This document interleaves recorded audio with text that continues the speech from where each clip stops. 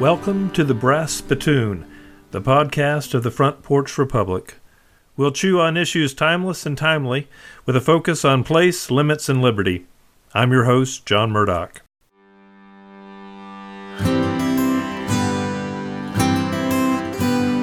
In September of 2022, after 2 years of pandemic preemptions, the Front Porch Republic Conference was again a thing.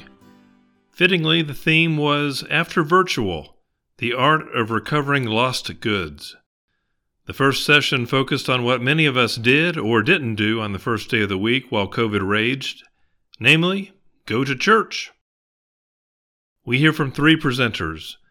First, Grove City College professor Carl Trueman kicks things off on his home campus. He is followed by Gregory Hogg, an Orthodox priest and faculty member at Grand Valley State University. And the session concludes with Charlie Cotherman, a church planter who is focused on ministry in rural America. Here's Carl Trueman. It's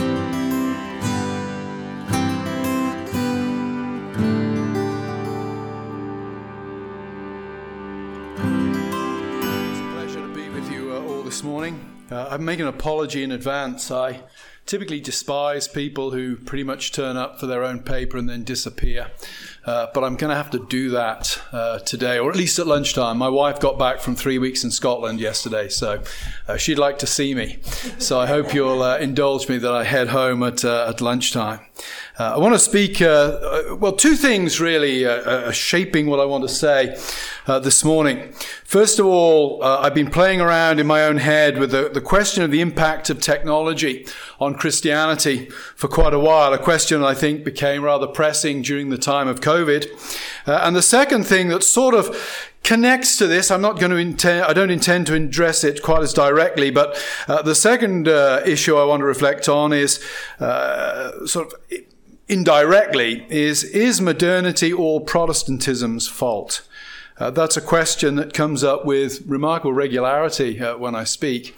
I write for First Things online magazine regularly, and I remember when the comment sections were open, about a third of the comments were just abusive, and a third of the comments usually said, "Yeah, Trueman, but everything you're criticizing here is Protestantism's fault." So those sort of the two questions that circulate in my mind quite a lot. To address the second one first, and that's where tangentially it's addressed by what I'm going to say this morning. I think the problem with trying to blame Protestantism for all of modernity's ills is it takes too narrow and intellectual a view of the way society and culture has developed. The printing press changes everything. And that's why I find some contemporary Catholic thinkers who think that the answer to modernity is somehow to return to a sort of medieval synthesis less than compelling, because they're asking us to return to a world that no longer exists. As I like to goad my Catholic friends, one of the big differences, of course, is that today we all choose our religions. You choose to be a Catholic, which is a very Protestant thing to do, but there's no way of getting out from under that. So I really want to zero in on technology this morning. For many years I taught three complete and self-contained church history courses, one on the early church, one on the Middle Ages, one on the Reformation. I was only actually qualified to teach on the Reformation, but I did teach the other two. And in the early church course, my favorite lecture had the title, How to Take Over an Empire. And I used to sell it to the students. By the time you've listened to my lecture, you will be equipped to go out and take over any empire that takes your fancy. The answer to how to take over an empire was twofold. One, you come to grip the imagination of the people with a certain shape of time. And two, you come to grip the imagination of a people with a certain understanding of space. The lecture, of course, that I gave was on the 4th century. And what I looked at in the 4th century was how time and space came to be structured or ordered along Christian lines. We have the emergence of the liturgical calendar as a way of regulating or understanding the rhythm of time. Liturgical calendars, of course, are very important. Think of your own national calendar, how the national calendar is calibrated with great events from American history, constantly reminding you that you are Americans. Space in the 4th century as well comes to be highly contested and ultimately taken over by Christianity. I would particularly look in this course at the struggles of Ambrose of Milan in the latter part of the 4th century, the struggles over the spiritual ownership of churches. Should he surrender churches to the Valentinians? Should he hand over a church to the Arians? And of course, in the wider Roman context, should the statue of the goddess Nike stand in the Senate? The battle over space is engaged rather dramatically. So what we see with the emergence of Christendom, we might say, in the 4th century, is struggles over time and space. And by the end of the 4th century, time and space have been thoroughly Christianized. I want to jump forward now to the Reformation to reflect upon how technology really reshapes that issue. And I want to do so by comparing the beginnings of the Reformation in Wittenberg and in Zurich. Probably most of you are familiar with the beginning of the Reformation in Wittenberg, the famous nailing of the 95 Theses by Martin Luther to the castle door. I want to reflect for a few moments on that event.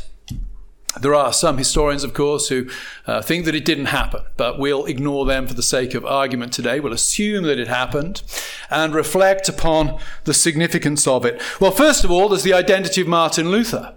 He is a medieval friar. He's a member of the Augustinian order. He has a quintessentially medieval calling. Indeed, when I teach on the Reformation, I always go out of my way in the first class on the Reformation to emphasize the different way Luther experienced the world to the way we do today, or even the way Calvin did in the 16th century. Luther is a medieval man. The world is very enchanted. If you have never walked through the woods and worried about being kidnapped by the hobgoblins and taken to a cave under the hills, you have never walked through the woods late at night as Luther walked through the woods late at night. When he has this table talk comment on the wall falling over and nearly killing him because the devil was the other side and pushed it over, he truly believed the devil was the other side of the wall and pushed the wall over in a vain attempt to kill him. He's a medieval man pursuing a medieval calling. He's working at a medieval university. Now, the University of Wittenberg was only founded in 1501. It is a new foundation, but its curriculum is profoundly medieval. It is not a Renaissance university. It is not a university that has been dramatically reshaped by the impact of the work of, say, an Erasmus. It is a medieval university with a medieval curriculum. What Luther is doing is advertising a medieval debate. Though popular Victorian art has the nailing of the 95 Theses as a traumatic moment of protest, in fact, it wasn't really. Luther was using the standard advertising idiom of the day, albeit probably in something of a bad mood, to call for debate. He was doing nothing particularly controversial in putting up a sign on the church door at Wittenberg. And he was calling for a medieval debate about a medieval issue. The medieval issue being indulgences. He's wanting a medieval debate at a medieval university as a medieval man about a medieval practice. Advertised, as I've said, in a medieval way. There is an irony, in other words, in some ways, that the Reformation, which we often look at as the sort of the birth of the modern age, being historically ascribed to a quintessentially medieval man doing a medieval thing. Is Luther the first of the moderns or the last of the medievals? I think you could make a case for saying he's both. Let's switch over then to Zurich. Zurich is somewhat late in getting on the full Reformation bandwagon, a source of continued embarrassment for Huldrych Zwingli, the great reformer of Zurich, as he falls out with Luther throughout the 1520s. The formal start of the Zurich Reformation is typically considered to be Lent, 1522. A group of men meet in the workshop of a man called Christoph Froschauer. Froschauer is the preeminent printer in Zurich. Printers in the Reformation tended to be fairly radical individuals. Printing was a risky operation. You could be held to account for things that you printed, a little bit like tech today. I used to wonder, why is it that all the techie people I know are libertarians? Is it that libertarians are attracted to tech, or is it that tech changes people into libertarians? I think it's shifted in the last few years. But certainly in the 16th century, printers were by and large radical people. They were engaged in the latest technology, and they were doing interesting and disturbing things with that technology. These men gather, and what they do is they cook up a saucepan of sausages during the Lenten fast, and they eat the sausages. That is typically regarded as the beginning of the Zurich Reformation. It seems an almost comical thing in retrospect. Huldrych Zwingli is there, the great reformer of Zurich, though in his account of the incident, he makes very clear that he did not eat any of the sausages. He's not willing to be that radical at that point. What's the significance of this? These men are breaking the Lenten fast. They're breaking the Lenten fast. And that is, I think, a more powerful gesture, a more radical gesture, the nailing of the 95 Theses. Why do I think that? Because what you're seeing here is how new technology, and if you're a Marxist, you might say the new economy, is clashing with the old model of time. The Lenten fast is an inconvenience to a printer. If you're a farmer, you can get away with it. I grew up in farmland. Now I live sort of in farmland. And I'm well aware in Western Pennsylvania, when I go out my bike now, as when I was a young boy, I would go out on my bike, and there were certain points in the year where the fields were full of activity. And there were other periods of the year when I didn't see a farmer from one day to the next. Farming followed the rhythm of the seasons. Printing does not. Printing requires a regular work day, and therefore a regular diet for those engaged in that work day. What you see here is the new technology colliding with the old. Time moves from the seasonal calendar and the seasonally rhythmic pattern of life to the weekly and the regular. External authority, traditional external authority, is being smashed by the emerging calendar. Time is transformed by technology. Church authority is being challenged and checked by the tools of modernity. Christopher Hale, in an article written in the early 1960s, The Uses of English Sabbatarianism, makes the observation that Sabbatarianism, the strict 1 day in 6 rest that destroys the church calendar in England, arises, interesting enough, within the most advanced economy in Europe, England, where the agrarian economy is becoming far less important compared to the productive and the mercantile economy. Hold that in your mind and jump forward then to the present day. What I think I've established, or I hope I've established in this comparison, is this: technology changes stuff, and it changes stuff dramatically for the church. We live today at a time of what the German critical theorist Hartmut Rosa calls social acceleration. His point really is something like this: in the Reformation, the invention of one technological phenomenon, the printing press, led to 150 years of social instability, turmoil, bloody warfare, etc. in Europe. It took Europe 150 years to adapt itself to what the printing press did to society. Rosa's point about the present day is this: we get a technological development like the printing press, if not every few months, at least every few years. And we do not have time to adapt as cultures to what that does before the next one hits the shore. What this does, Hartmut Rosa says, is this: it creates this feeling of vertigo or acceleration. We simply can't keep up. Conscious the president's just to my left, but my entire academic life has been spent learning software packages that solve the problems that the last one didn't solve every 3 or 4 years. And I hate software packages. I use the internet to word process and order stuff from Amazon. Other than that, I'm just not interested.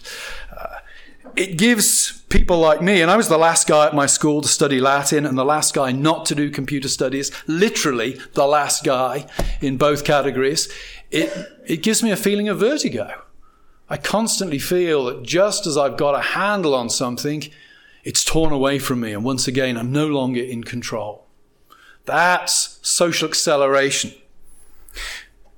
Think about what that does today for the notions of time and space. Technology has completely transformed notions of time and space. My wife, this time yesterday, was in London Heathrow waiting to catch her plane. Today she's with me. Couldn't have done that 100 years ago, let alone 400 years ago. She can Zoom with her mum this afternoon and see her mum's face this afternoon. Probably couldn't have done that 10 or 15 years ago. She can do that today. Space has been completely transformed. Time has been completely transformed. The sense of place and connection has been completely transformed. And where I want to end this paper is not by offering any solutions, but by highlighting the challenges that perhaps might form the basis of the Q&A and the discussion afterwards. What does this mean for Christianity? What does it mean for Christianity? This has a dramatic impact, I think, on Christian traditions. Most obviously, I think, it's going to present a challenge to highly liturgical traditions that have a high view of time over the cycle of the year. Roman Catholics, Eastern Orthodox, even observant Anglicans, if that's a term, I'm not sure. I know English Anglicans tend not to bother with liturgy, but I know liturgy over here is, and rightfully, held in high esteem by Anglicans. But even for the Reformed, my own tradition, the Dutch-German tradition of Reformed theology places a high emphasis upon annual catechesis, going through the Heidelberg Catechism rhythmically over the period of a year. Even the Presbyterian tradition, with its 6-day, 1-day pattern, has a pattern of time. But what does technology do to that? I think as technology colonizes our time and reshapes it, it becomes increasingly difficult to carve out holy time. If the church, and I hope this is the case in all church traditions, if the church is meant to be a portion of time that is a little taste of eternity on earth, what does it mean when that time becomes thoroughly colonized? I witnessed it in a rather grim form with my youngest son, who for some years was a senior consultant at Deloitte just outside DC. And he would work an 8 to 8 day regularly.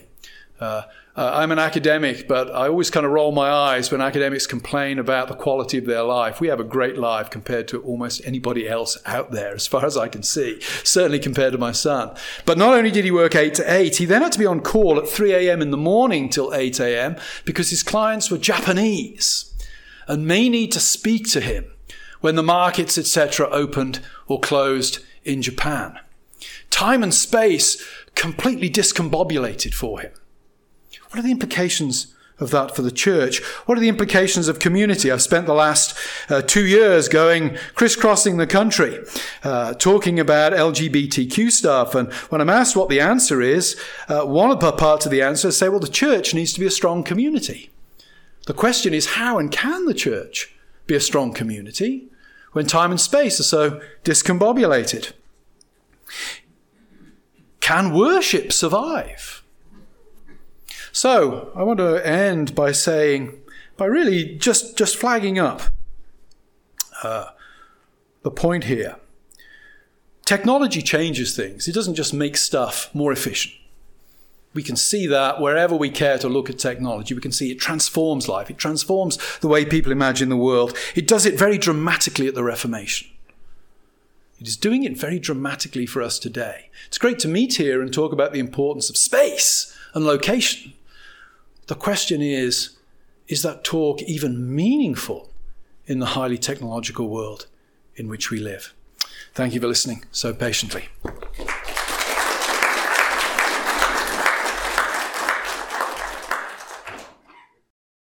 Next is Gregory Hogg. I think unique among the panelists today of being an alumnus of Grove City College. I graduated a few years before President McNulty, and I was telling some of the students out there when I went here, we wrote on clay tablets with steel styli. Anyway, the outbreak of COVID raised an issue that Christians have had to confront periodically for the past 2,000 years, the issue of how to respond in times of plague. Early in the history of the church, pagan authors noted that Christians alone would stay in plague-stricken cities to care for the sick and bury the dead. They did so without any concern for their own lives because they were convinced that death had been conquered in the resurrection of Christ.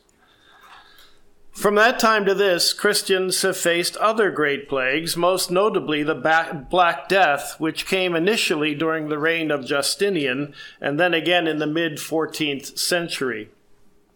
Over 4 years in the middle of the 14th century, conservative estimates are that 45 to 50% of Europe's population perished. And yet the work of the church went on throughout these times.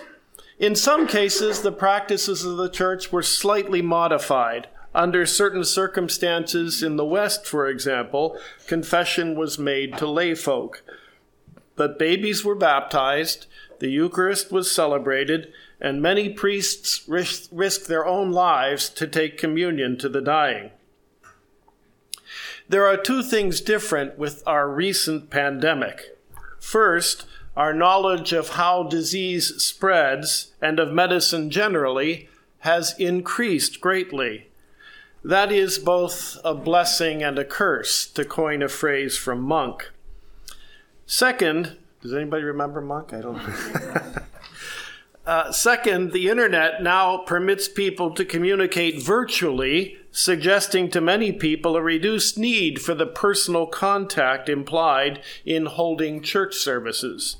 Let me address each of these in turn. When people today look back on ancient and medieval plagues, frequent mention is made of their ignorance and their lack of awareness that things we take for granted now. Now we know, it's said, that bacteria and viruses are the cause of those diseases. And we know now the vectors of transmission. By the way, I don't know if you caught that controversy from Western Michigan about a 76-year-old professor from, was it in Ferris State, I think, who referred to his students as vectors of disease. It was like, you should retire if you feel that way.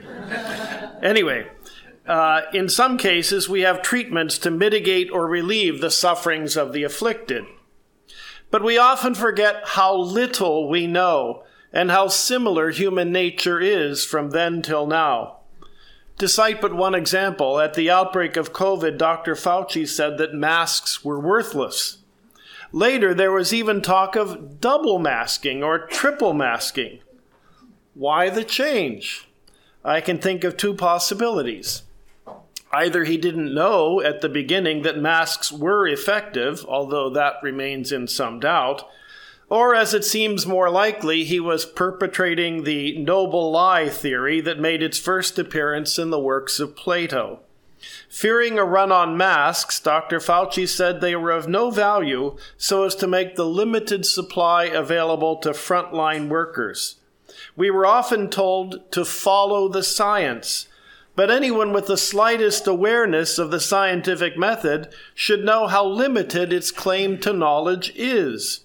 We don't know where we're going, and whatever steps we take should be taken with care and humility and an openness to other ideas and approaches, a stance which was almost completely lacking. The second thing is there's the phenomenon of iatrogenic diseases, cases in which the treatment itself brings on complications and death. Early on in COVID, a lot of emphasis was placed on the need for ventilators. That talk disappeared as it became clear that ventilators didn't help, and the death rates were way higher for those who were put on them. Nassim Taleb notes that in ancient times, the sick would be taken to temples and cared for by priests. Though the pagan deities had no power to cure, at least they protected the patients from the poor state of medical knowledge and practice at that time. And Taleb puzzles as to whether it might not be good to return to that practice. Third, in our time, we have the ability to centralize and control the approach to disease. Whole apartment towers in Shanghai have rung out with the cries of those who have been locked in during outbreaks. Cell phone tracking makes it possible for police to find and arrest those who've gone beyond their safe spaces. A few weeks ago, we had Canadian friends visit us. Despite the fact that COVID vaccines are ineffective against the strains we're now experiencing, Canadian rules treated the husband who's been vaxxed different from his wife who hasn't been vaxxed. She was required to stay in place 2 weeks after she got back to Canada. The ironic thing is, they both had COVID when they were visiting us. It's not only our knowledge of disease that's different this time, it's also the wide availability of virtual communication through the internet. FaceTime, Google Meetings, and Zoom have allowed things to happen long distance that would have been unthinkable even 10 years ago. This past November, I was slated to speak at a Dostoevsky conference in Omsk, Russia for his 200th birthday. Due to an outbreak of COVID, my trip was canceled. No problem. I was able to give the talk over Zoom from the comfort of my home office. I think it was at midnight, though. Video conferencing, of course, has come with its own set of problems, some of them mundane, like the boxer shorts, shirt and tie outfit that many wore. Some of them quite funny, like the attorney who told the judge, "I'm not a cat, Your Honor."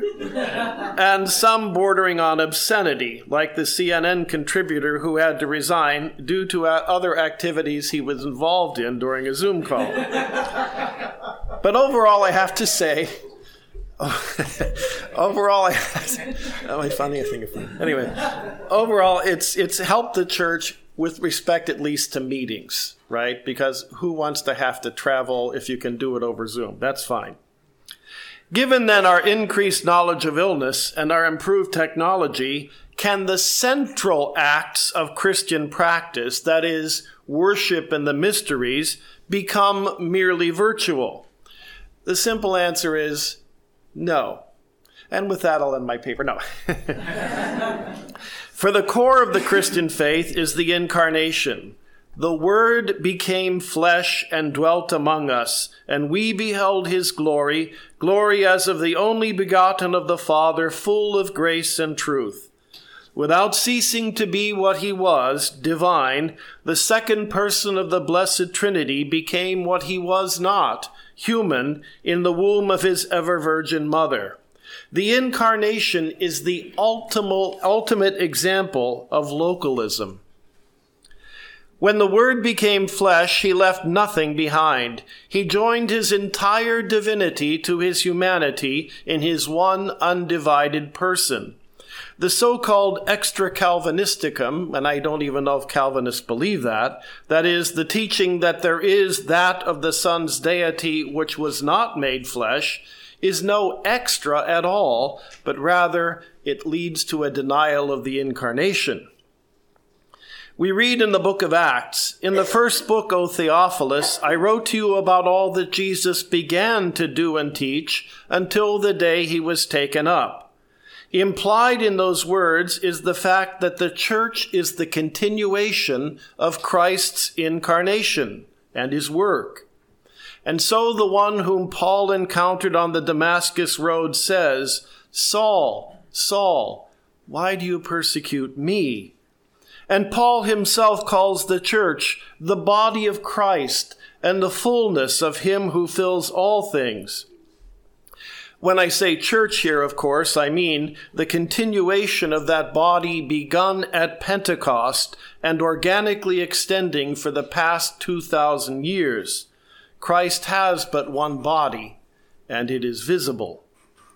Writing to the Corinthians, Paul says, "Now you are the body of Christ and individually members of it." This is not a mere figure of speech, for in Hebrews he exhorts, "Let us not forsake the assembling of ourselves together."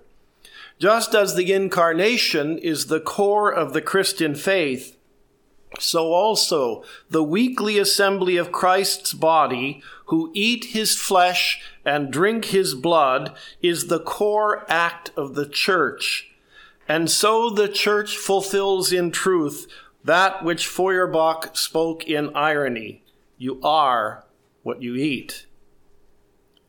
Virtual worship, so-called then, is a dismemberment, literally, of the body of Christ and a denial of the incarnation.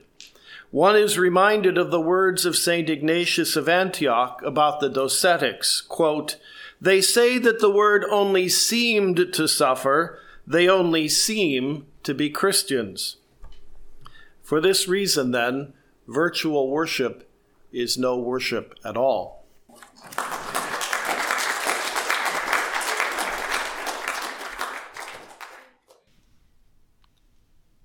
Charlie Cotherman. Well, the good thing about coming third is you get to see how everything works together before you go into your paper, and there's a lot of overlap. The bad thing is you get to follow two great speakers, so I'll give it my best shot. And I'll say in advance that I come at this as a participant observer, that these questions are very alive for me, and how to handle these situations are very alive for me. So we're going to start in 2 Kings 4. One wonders what may have been going through the prophet's mind when he caught a glimpse of the woman from Shunem coming toward him. For Elijah, interactions with this woman from Shunem usually took a different trajectory. Typically, it was he and his servant Gehazi who walked to her house, where she and her husband kept the room ready for his use whenever his peripatetic life took him their way. Seeing her well-known gait and silhouette on the horizon, Elisha may have thought about the hospitality she had shown him, or perhaps his thoughts strayed to the son the Lord had provided for her and her aged husband as an answer to his prayers. Today, however, Elisha seemed to note that something was wrong. He instructed Gehazi to run and meet her and inquire if all is well. The answer, as Elijah seemed to intuit, though the Lord had hidden the full reality from him, was no. All was not well. Falling to the prophet's feet, her posture said directly what her words only alluded to. Her son was dead. She had come in the utmost haste, without even telling her husband the full reason for her journey, to force this man of God to face the reality of her distress, the enormity of her loss. The events that ensue might seem a bit amusing, were they not situated amid such deep desperation and despair.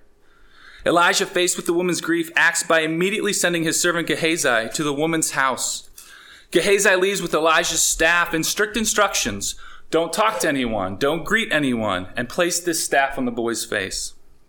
Elisha seems to think that his role is finished, but there's a problem. The woman refuses to leave without him. So Elisha finds himself journeying with her back to her house, where her son, despite Gehazi's efforts to wield Elisha's staff as a medium of healing, remains dead. What happens next rings with an almost shocking physicality in our modern ears. Elijah, seeing the son of promise dead in the room on the very bed they had graciously set aside for his use, closes the door, prays with Gehazi, and then stretched himself out on the boy, and in the words of the ESV, put his mouth on his mouth, his eyes on his eyes, his hands on his hands. And as he did, the child became warm. It was a hopeful sign, but the miracle was only partially accomplished. Elisha repeated the steps again, the prayers, the physical overlaying of hand on hand, eye on eye. And this time, the Bible tells us the child sneezed 7 times and opened his eyes. He was alive. When I started thinking about this talk on church in a digital age, on church after virtual, I found my mind drawn to the stories of resurrection in Scripture. And this isn't because I think somehow that the church is dead and needs reviving. We know the gates of hell won't stand against God's church. However, I do think these miracles of God's bringing life in the face of death are among the strongest reminders of the power and goodness of God and his kingdom. And that's not all. They also highlight the physicality of the kingdom. We're not merely things that think. We're souls with bodies. The resurrection stories in Scripture are consistent reminders of this reality. Reading each of them again in preparation for today, I was struck by their sheer physicality and the role presence and proximity play in these miracles. Think about the three in the Old Testament. The one I mentioned with Elisha. There's another one in 1 Kings with Elijah where he does a very similar thing. And then the other resurrection that happens in the Old Testament is when they throw a corpse on top of Elisha's grave and it touches his bones and revives. Proximity and presence. When we get to the New Testament, the role of presence in resurrection accounts continues. Think about Jesus and the 3 resurrections he does in his ministry. Now, we know that Jesus can heal from a distance. We have the centurion's servant in Luke 7. But most of the time, almost every time, Jesus chooses to heal in person. He chooses to resurrect in person. So in Mark 5, we get Jairus' daughter.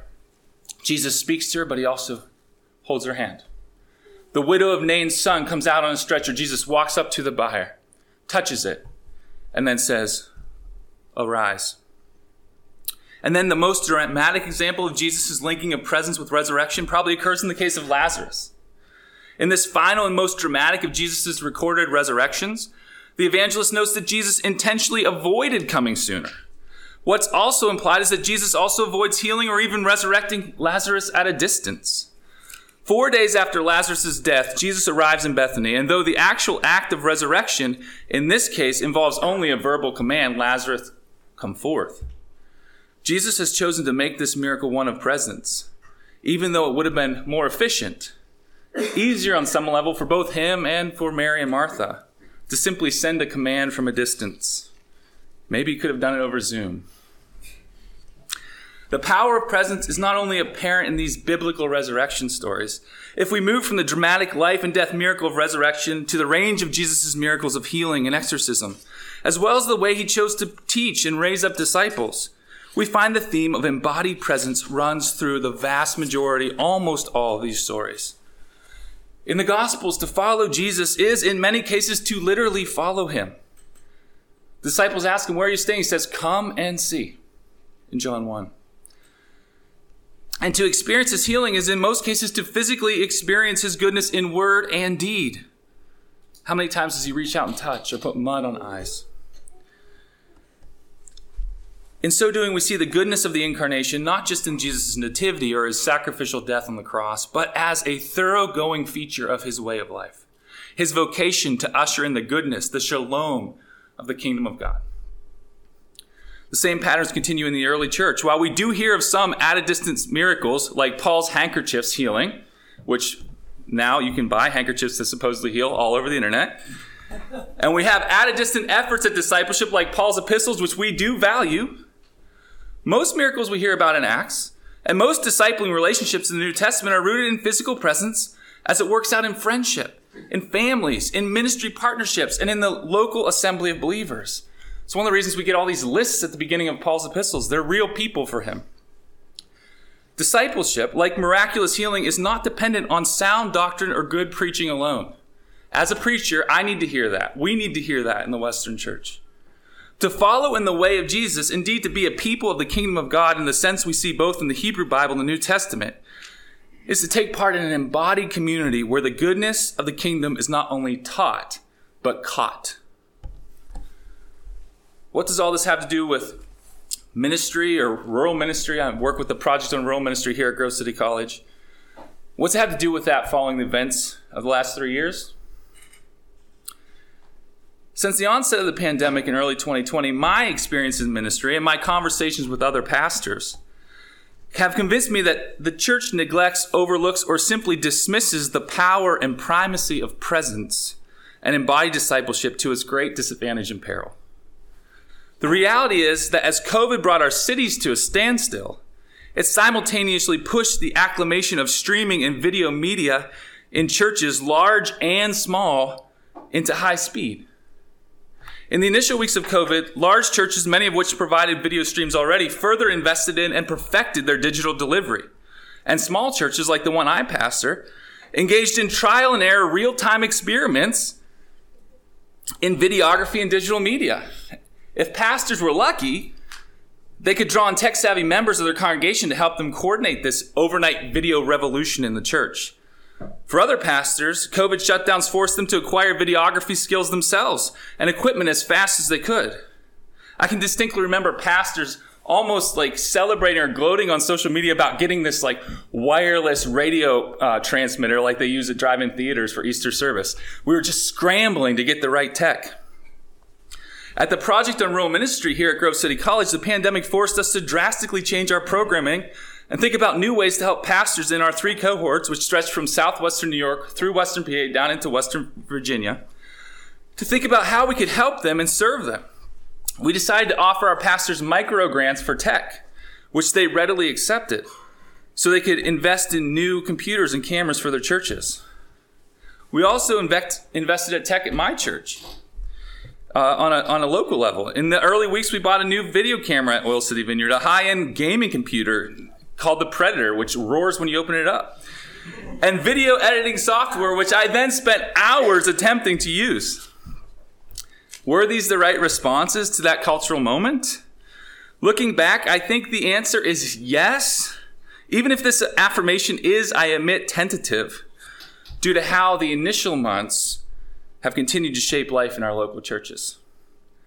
But given how many decisions leaders at every level were being asked to make during 2020, I find myself always inclined to err on the side of grace when evaluating the day-to-day decisions of leaders like pastors. Most were doing their absolute best to love their neighbors and felt that the rapid adoption of tech was a necessary part of this process. But my tendency to give pastors the benefit of the doubt in decisions that we made during that fraught year that lasted, in my mind, from March 2020 at least through January 6, 2021, doesn't extend to the assessment of the impact these months and the large-scale digitization, the impact they had on the large-scale digitization of life in our congregations. I know that a conference like this, After Virtual, is titled After Virtual, but my experience in the local church, my experience as a member of the Project on Rural Ministry, my experience as a historian of American evangelicalism lead me to believe that there's really no widespread after virtual moment that we can look to. In much of American Christianity, digital church is here to stay.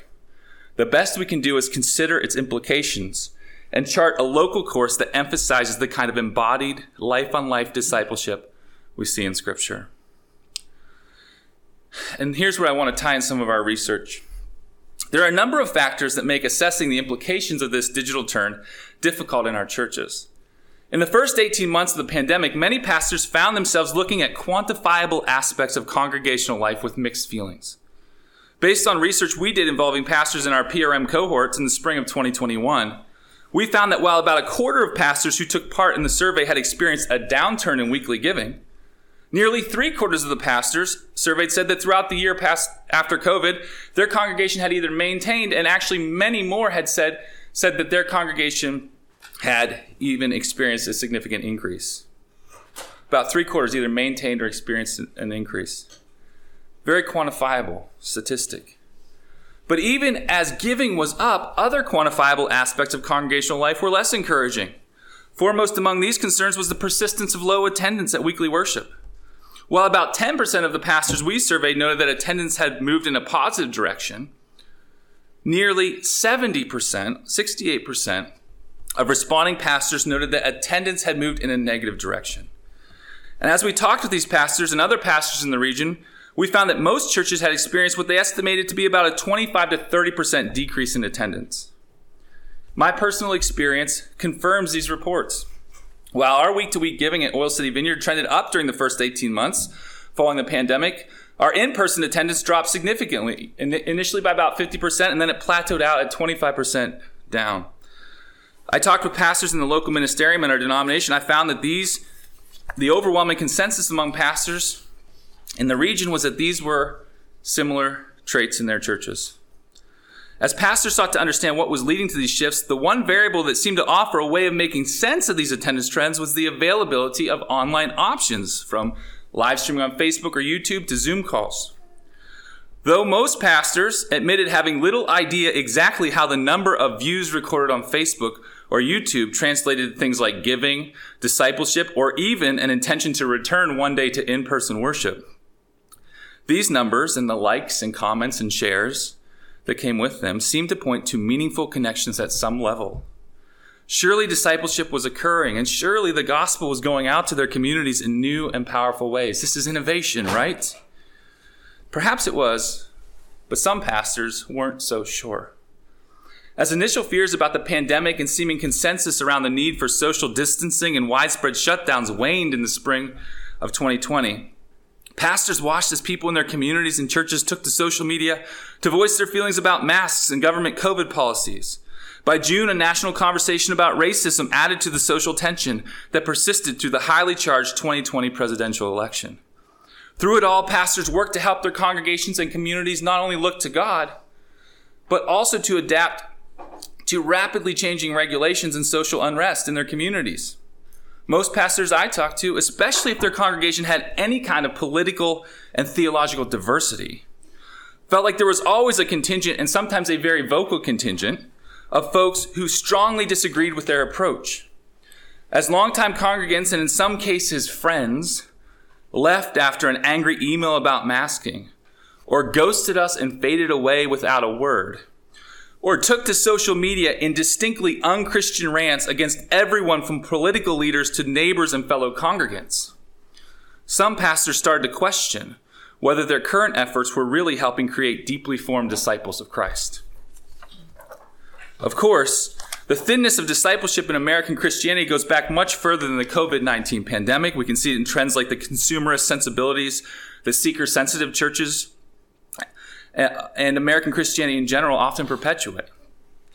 But it is still true that the social disruptions and cultural controversies of 2020 functioned almost like a greenhouse, providing ample opportunity for what had been planted previously to grow, to multiply, and like an invasive species, threaten to choke out seeds of true discipleship like the love of neighbor, obedience to God, and fruits of the Spirit like kindness and gentleness. All the while, pastors like me kept preaching, sometimes to a camera, sometimes to a few scattered congregants in a camera. Through it all, folks were tuning in, at least according to Facebook and YouTube, and according to the random congregants we met at Walmart who assured us that they had been watching faithfully for months online.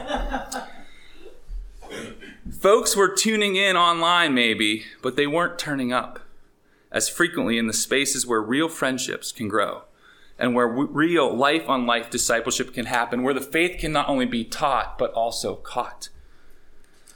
So what do? The short answer is I'm not 100% sure. But broadly speaking, my hunch is that each church must make these decisions of how they handle tech based on an understanding of both Scripture and its local context and congregational demographics. But what I can say with confidence is that the way of the kingdom is a way marked by relational presence.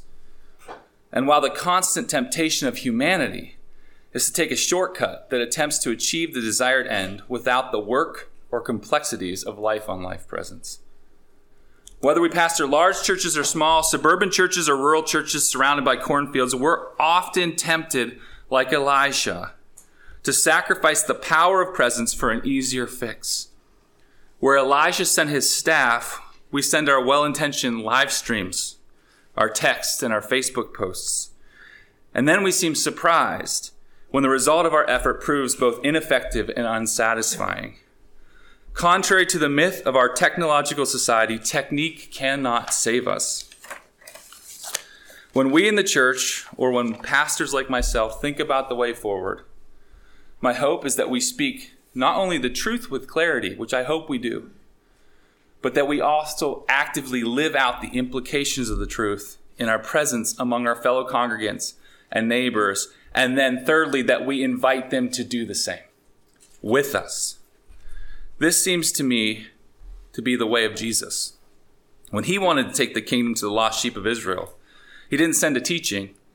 He sent people, 2 by 2, to make disciples through the slow, messy, and deeply formative means of life-on-life relationships. And in doing this, he was just doing what he had seen his Father doing, the sending God, who first sent himself through the Son and is now present with us through the Spirit. May it be so of our churches.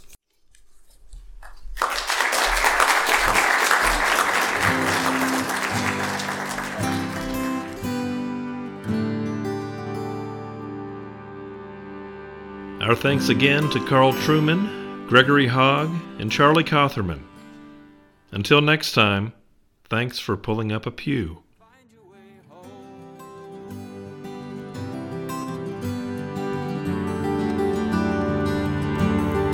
Find your way home.